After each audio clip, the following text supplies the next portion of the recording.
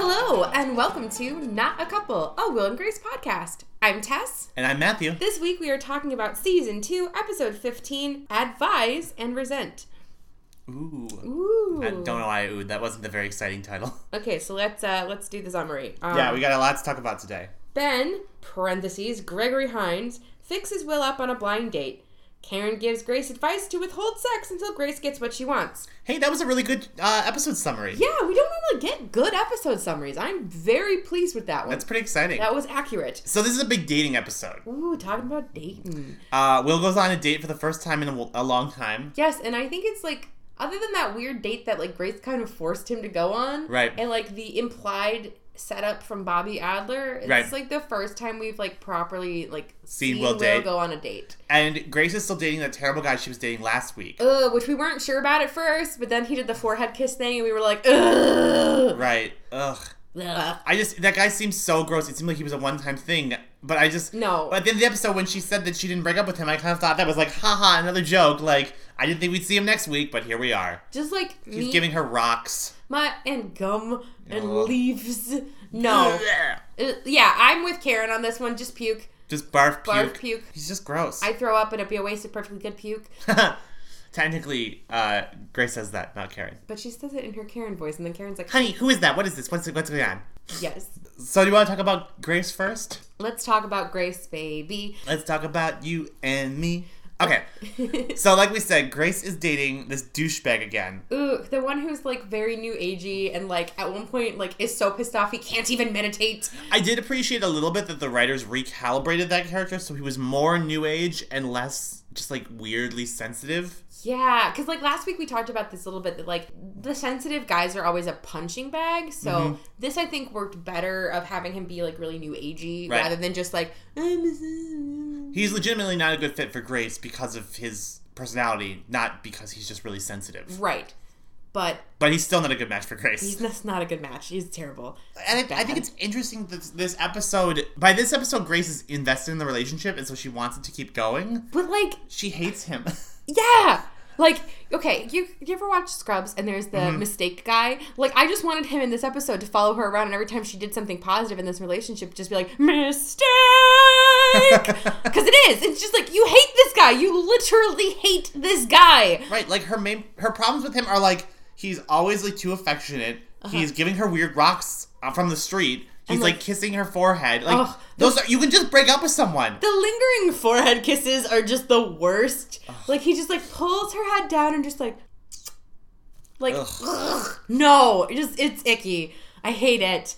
But, like, she doesn't want to not be in a relationship, clearly, because she's Grace. She's sticking it out. Right. She seems to be suffering a little bit from, I would rather be miserable with someone than miserably alone. Yes. Which is never a good sign, because you should always just be miserably alone if you're miserable with someone. Right. So, because she doesn't realize that she should just break up with this guy, she asks Karen for help with how to make him stop being himself. Right. So, like, essentially her big problems are that he's giving her garbage as presents, and that he, like, never wants to make decisions for them. Like, she always has to pick dinner. And as someone who always has to make all decisions, it's really frustrating when someone else won't make decisions. Shut up, Matthew. It was my decision to do a podcast. I can't withhold sex from you, though, so I don't have Karen's strategy. Okay, so then Karen's strategy is, well, Grace, just withhold sex from him. Right. Which just...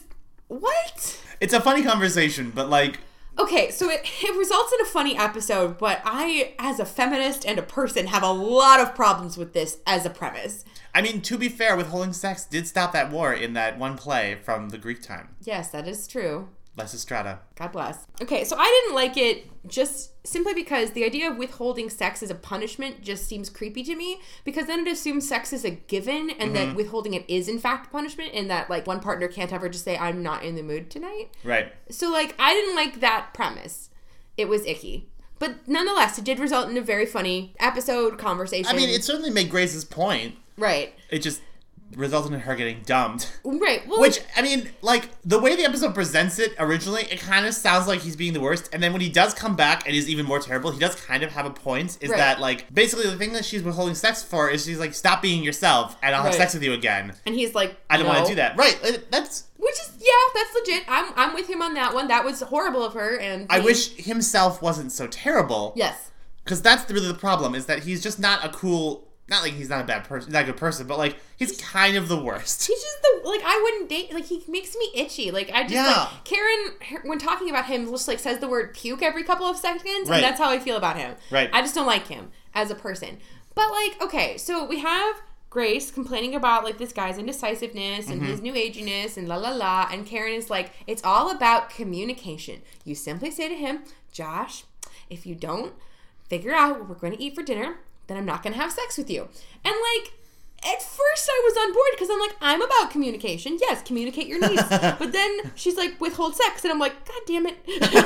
Yeah. So, I mean, it's funny. Like, we have this whole scene where Grace is like, no, I can't do that because, you know, she's a rational human. But then she does it, of course, because she's still Grace. But before that, we have this scene where Karen is in the office and she's just shouting, just say it. Just say it. Say, I'm not going to have sex with you. I'm not going to have sex with you. I'm not going to have sex with you. And then in walks our first canonical lesbian, walks in, and she's a delivery person, and she looks at Grace and she's like, I'll have sex with you. I know it's like a stereotype, but I still did appreciate the humor in the first lesbian on the show being a delivery person. Oh, I know. And it was very fun home. Yeah, she should have had like a big ass ring of keys. She probably did. If you were the props director on this episode and you didn't give her stop singing, I'm trying to make a joke. Sorry. If you're the props director on this episode and you didn't give that lesbian a ring of keys, just Alison Bechtel will come to your home. Alison Bechtel is coming for you. She will sing at you. She will cartoon on your walls. Oh my god, though. I love Alison Bechtel, but admittedly, I could make an entire horror movie out of Alison Bechtel just like creepily stalking someone. Like, wouldn't you go see that movie? I would super see a horror movie where Alison Bechtel just like shows up in front of like a men's rights activist's house. Like she's not like supernatural or like a murderer or anything. No, she's just Alison Bechtel. She's just there. She's just there. I will never leave. Just like judging you and drawing like snarky cartoons like on every piece of paper. At no point like is your life in danger in the horror movie. But you're just like really bothered by it. You're unnerved. You don't for like an hour and a half straight. And then at the end, like, the protagonist just breaks down weeping in front of Alison Bechtel. Like, I'm a feminist now! I'm a feminist! And then Alison Bechtel just gives a single nod and then just walks backwards slowly into the mist. And then we fade out to credits. I think we're gonna have to start making some phone calls. Matthew, remember how when we started recording this episode, you were like, we can't get sidetracked this time? I'm sorry. I'm sorry. And now we're pitching horror movies starring Alison Bechtel as the villain. Or is she the hero? She is the hero. She's the hero. That's what Vox is gonna argue. And they're gonna be right. And I'm gonna send them a personalized note saying they're right. Now, here's a real question. Is this movie going to pass the Bechdel test? No. Ooh, better question. Is the movie called The Bechdel Test? Yes! Yes! Steal this pitch! Steal this pitch! Okay. The Bechdel Test. So, to wrap it up, I don't know whether or not this boyfriend is going to keep coming back in future episodes, but I kind of hope not. I hate him. I hate him so much. But I'm worried he is just because he does come back. And like it's Grace is like a Victorian heroine, just like swept off her feet by him being like angry. But suspiciously, it is like a Victorian heroine in that regard. Like, yeah, she basically is like, I want someone with more edge, and he comes in and just gets real fucking aggro about how she doesn't like how new agey he is. And then he's like, you made me so mad I couldn't even meditate. And I'm like, that is like, I just don't want to see version 3 of this character. Right, I just don't care. I don't like him. He's annoying and I want him to go away. Yeah. So hopefully next week we won't have to talk about him. But we probably will, because this show is the worst sometimes. God damn it, Josh. Let's talk about Will. Okay. So Will gets set up on the opposite of withholding sex on a date. Right. Which is a blind date. Right. His boss, Ben Doucette, sets Will up on a date with a Scottish guy named Charlie. Yep. And he's kind of cute. I do think it's funny that, for whatever reason, Grace and Jack are there in the scene, but Ben is, like, setting him up in the office. And he's like, Will, I met the perfect guy for you. And Will's like, what's he like? He's like, well, he's gay. He's like, okay, but why do you think we'd be good together? And then there's Jack just sitting there making, like, he's like the hype man, but he's just like, he'll take him. He'll take him. He'll take him. Well, I mean, like, you know, like, you're both gay. Like, I thought it would work out. And, like, Will is, like... Will takes him. Will is, like, realistically offended at first. He's just like, I mean, no, like, I can't just go out with someone just because he's gay, and, like, I kind of feel like I have to because you're my boss, and his boss is like, yes, good. See, I feel like that's a situation that's definitely changed from the time of Will and Grace to now. Like, I feel like 10, 15 years ago, like, gay men would stand on principle, and women, and be like, no, you can't just hook us up because we're both gay. that's offensive. Would you do that for your straight friends? Whereas me sitting here in 2017, I'm like, sure, I'll take a random gay person. This is fine. You see, this is where we differ because I am not like that. I would be like, no, I'm not going out with someone just because they're queer. Like, fuck you. Like, can I at least see a picture? Like, what do they do? What are they like? I don't need a picture. I'm going to Google this bitch. Okay, well, that's you. I, like Will, would refuse on principle, but probably end up doing it because it was my boss. Right. That being said, I don't think my boss would set me up on a date because I'm not sure my boss can figure out if I'm gay or straight and, like, is very uncomfortable about it. Well, see, so then if your boss comes up to you and says, I can't figure out if this friend of mine is gay or straight, will you go on a date with them? Then that's basically the equivalent. Right, but then I will just pull a Jack and I'm like, well, you must ask them the question. Are you gay? Gay. Yeah. God bless. So anyways, so Will goes on this date, and it's an interesting date. I don't know what kind of restaurant it's supposed to be at. It looks like it's at like straight up at like a Scottish manor. I don't know, because like I was very confused about it because it seemed at first Italian because there were breadsticks on the table, thus Will playing the flute on a breadstick. But then later in the episode, the guy that Will goes on a date with, like, descends down a staircase. Like, it seems like it's at his private, like, hunting lodge. Right, and then he, like, makes the joke about this being the only place that serves gray meat. And I'm like... But British then, like, people are gross. But then, he's Scottish. That's different, okay? Okay, whatever. And then, like, Jack, like, was there with Will, and he seemed to have ordered a milkshake. So, basically, I don't know what genre this restaurant is, and it drove me crazy. But we don't really see the date much, which is disappointing. We have this awkward situation where Will, first he tells the waiter, like, can you be rude to us, and rushes through, and the waiter's like, blind date, and he's like, yeah. So, like, and then he meets the guy, and then the guy is Scottish, so he has a very thick Scottish accent, and then Will, like, does a Scottish accent at him. That could work for some people. And then the guy, like, does an American accent back at Will, and it's very strange, and then we don't see the rest of the date. But it seems like they have a lot of charisma. Like, they do a good job playing the scene. Right. Like, Will and this guest actor. Right. Like, it seems like they weren't plunging into a really terrible date after that. Like, it seemed very lighthearted and fun, and I think they, like, hugged or something. So, of course, because it's a sitcom, he doesn't call Will. We don't see the date, and he doesn't call Will. So then we're left with this, like, eternal burning question of, is Will a lousy date? Yeah. And it's weird. It's a weird episode because of that. Right. Because it's all about the question of, is Will a bad date, without actually seeing the date and making the decision for ourselves. Right. So we get that this guy doesn't call Will. Right. And then we've got Ben, who's just, like, showing up to, like, basically just make Will feel bad about himself because he's the boss, and he, like, lightheartedly does it, and he's like, I need you to come lose squash with me. La la la. And I love Ben Doucette as a character. I know you do, but I hate him so much. I like Grayson just sitting there just like, nope, nope, I'm not over it. Can you believe that guy won't let anything go? Like, ah! Meanwhile, I'm there like Jack, just like giving him a lovely hug and just always being in the office and hitting him with my squash racket. Yeah, so we also have this like weird subplot where like Ben and Jack are having the world's best bromance, and I don't know so great. why. And we don't really get an explanation for it. Like, Jack's explanation is, Will, do you think you're the only one who uses this office? Which implies that he like brings people to Will's office for sex and has bumped into Will's boss, and Will's boss is like, hey, good job, high five. Like, but like, I would buy that. Yeah, I would buy absolutely, like, I think one of my favorite things about Jack as a character is sometimes his actions are just not explained by the show, and we just take it. And we just take it. We're just like, yeah, roll with of course. Obviously, Jack is always in Will's office. Obviously, he and Ben Doucette are best friends. Yeah. Like, come on. So we have this moment where Ben is basically like, oh, that guy never calls you Will? Well, I guess I misjudged you. And Will's like, what? Me? No! Why me? And Will, like, has this, like, freak out because he's like, oh my god, am I a bad date? And then, you know, Ben is like, yeah, you seem like you're a lousy date. Which I thought was a bit mean, but I guess that's just his character. It does lead us to Will requisitioning Jack to teach him how to be not a lousy date, though. Oh my god. Then we have the Jack McFarlane date clinic. Oh my god. So they go back to the same restaurant / bar / hunting lodge. Jack is like trying to like go back to the scene of the crime and like relive the date to figure out what went wrong. I like the scene a lot because it felt a lot like a Barney Stinson, Ted Mosby scene. Yes, I thought that too. Yes. It felt like Barney Stinson like, okay, Ted, like, let's see what you're doing wrong. Like, no, that's wrong. But like, no, that's wrong. So like, Jack is just like, hi, I'm Jack McFarlane. He's like, Will Truman. And he's like, no, wrong stop. No, wrong stop.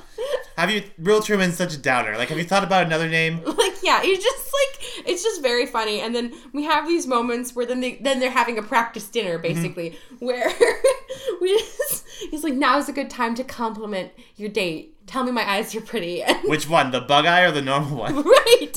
And we also have this beautiful moment where he's like, I think now is a good time to demonstrate your interest by touching me gently, yet inappropriately. And then Will, like, reaches around Jack's head like he's going to caress him and just smacks him upside the head. Yep. And it's really funny. I think one of the interesting things about that scene, too, is I kind of expected them to discern, like, the reason why Will was a lousy date. Like, I was totally predicting, like, oh, he just talked about Grace the whole time, because that's what this show is. He literally said, like, 4 times, he's like, he's going to talk about Grace. Right. It was Grace. It was Grace. And but it wasn't. Like, that wasn't the point of the mock dinner from a writing perspective. Right. Like, what ends up happening is they keep dancing around the question of whether or not Will's a lousy date. Right. And they make it about Will not having the confidence to, like, call this guy back. Right, himself. Yeah. Essentially, we get to this point where Jack's like, have you thought that maybe it's because you're so arrogant? And he's like, I'm not arrogant. And he's like, you're arrogant. And it's like a layer of arrogance and then a layer of fat wrapped in fear. And so he's talking about basically, like, Will is, like, not ready to, like, put himself out there and stuff. And how, like, he could have just called this guy, but he didn't. And he said, like, focused on, like, oh no, am I a lousy date because he didn't call me? Right, instead of just calling him. Right, so then, like, as he's having this beautiful emotional moment with Jack where they're, like, discussing Will's fear, Jack is, like, put his hand on her shoulder and they're talking about it. He's like, ooh, that bartender, I made out with him once, and, like, leaves. And then Jack abandons him, and Will is sitting there, like, thinking about it, and he's like, yeah, I should call him. So he gets out his cell phone. Because they have cell phones now. Aren't we proud of them? And he calls this guy, and he's like, hey, it's Truman, Will Truman. Sorry, I didn't mean that in, like, a James Bond way. And he's, like, leaving this really, like, fumbling, like, awkwardly cute message on this guy's machine. And then, like, from above descends Charlie the Scotsman. From the second floor we didn't know existed. Because there's a second floor at this restaurant/bar/hunting lodge. Yep. Oh.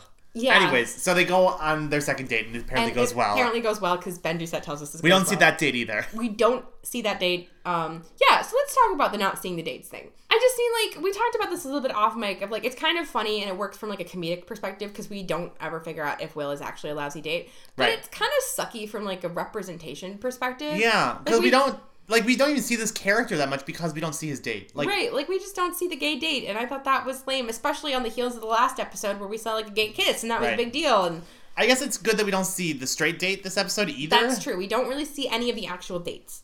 So it's fair, but maybe, like, fairness isn't what's at play here. Right. You know? Exactly. So, yeah, I just thought that was kind of a bummer, but... Yeah. But, so now it works for the episode, but it's just not ideal. It just, yeah. It works for the episode, doesn't really work for the cause. Right. Exactly. So, what do you think? Do you think Will's a lousy date? Well, we could always put this out to our listeners, but for the purposes of continuing this conversation, I didn't walk away from this episode feeling like Will was a bad date. Okay.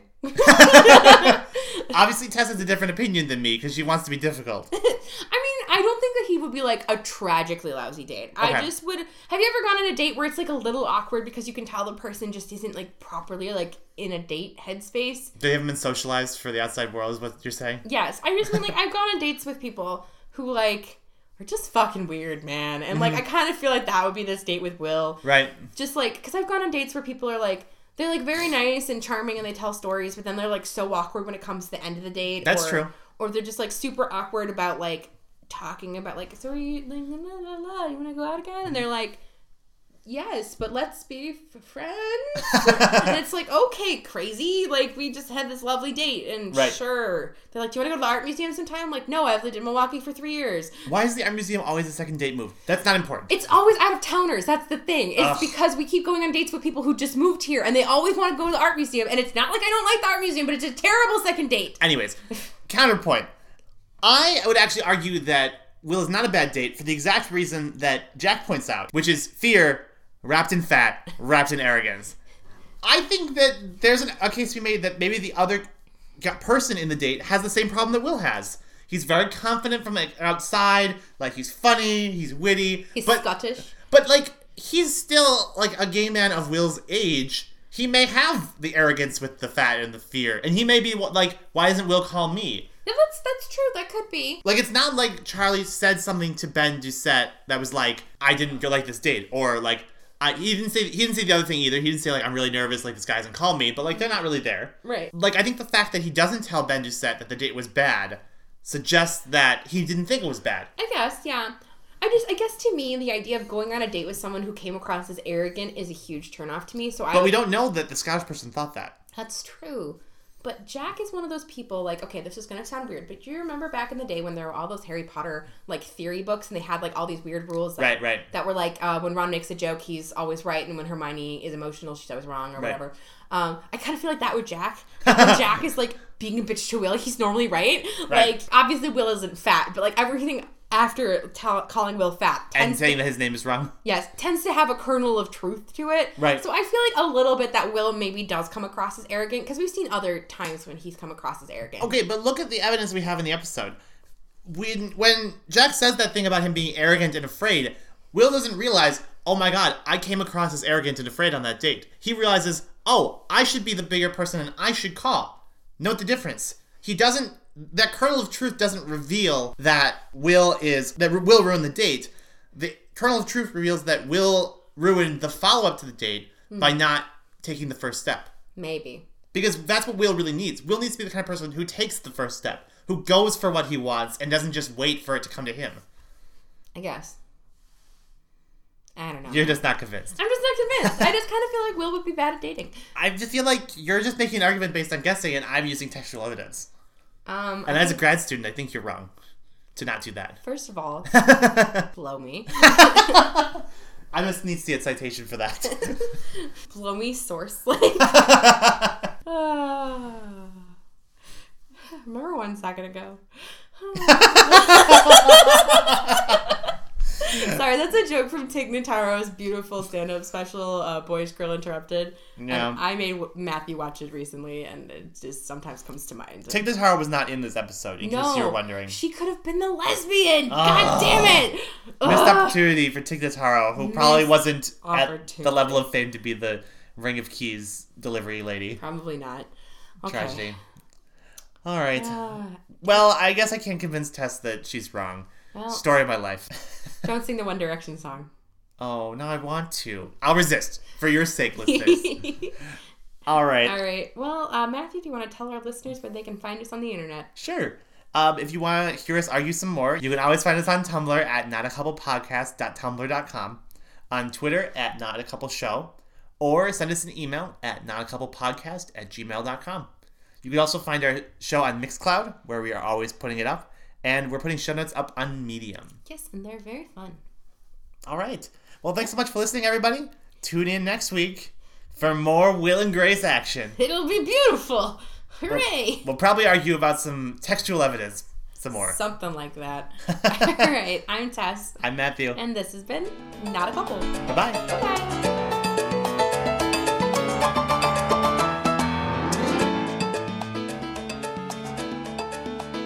This episode of Not a Couple was recorded in front of a live studio audience of 1 cat. Meow meow. Hey, Eliza.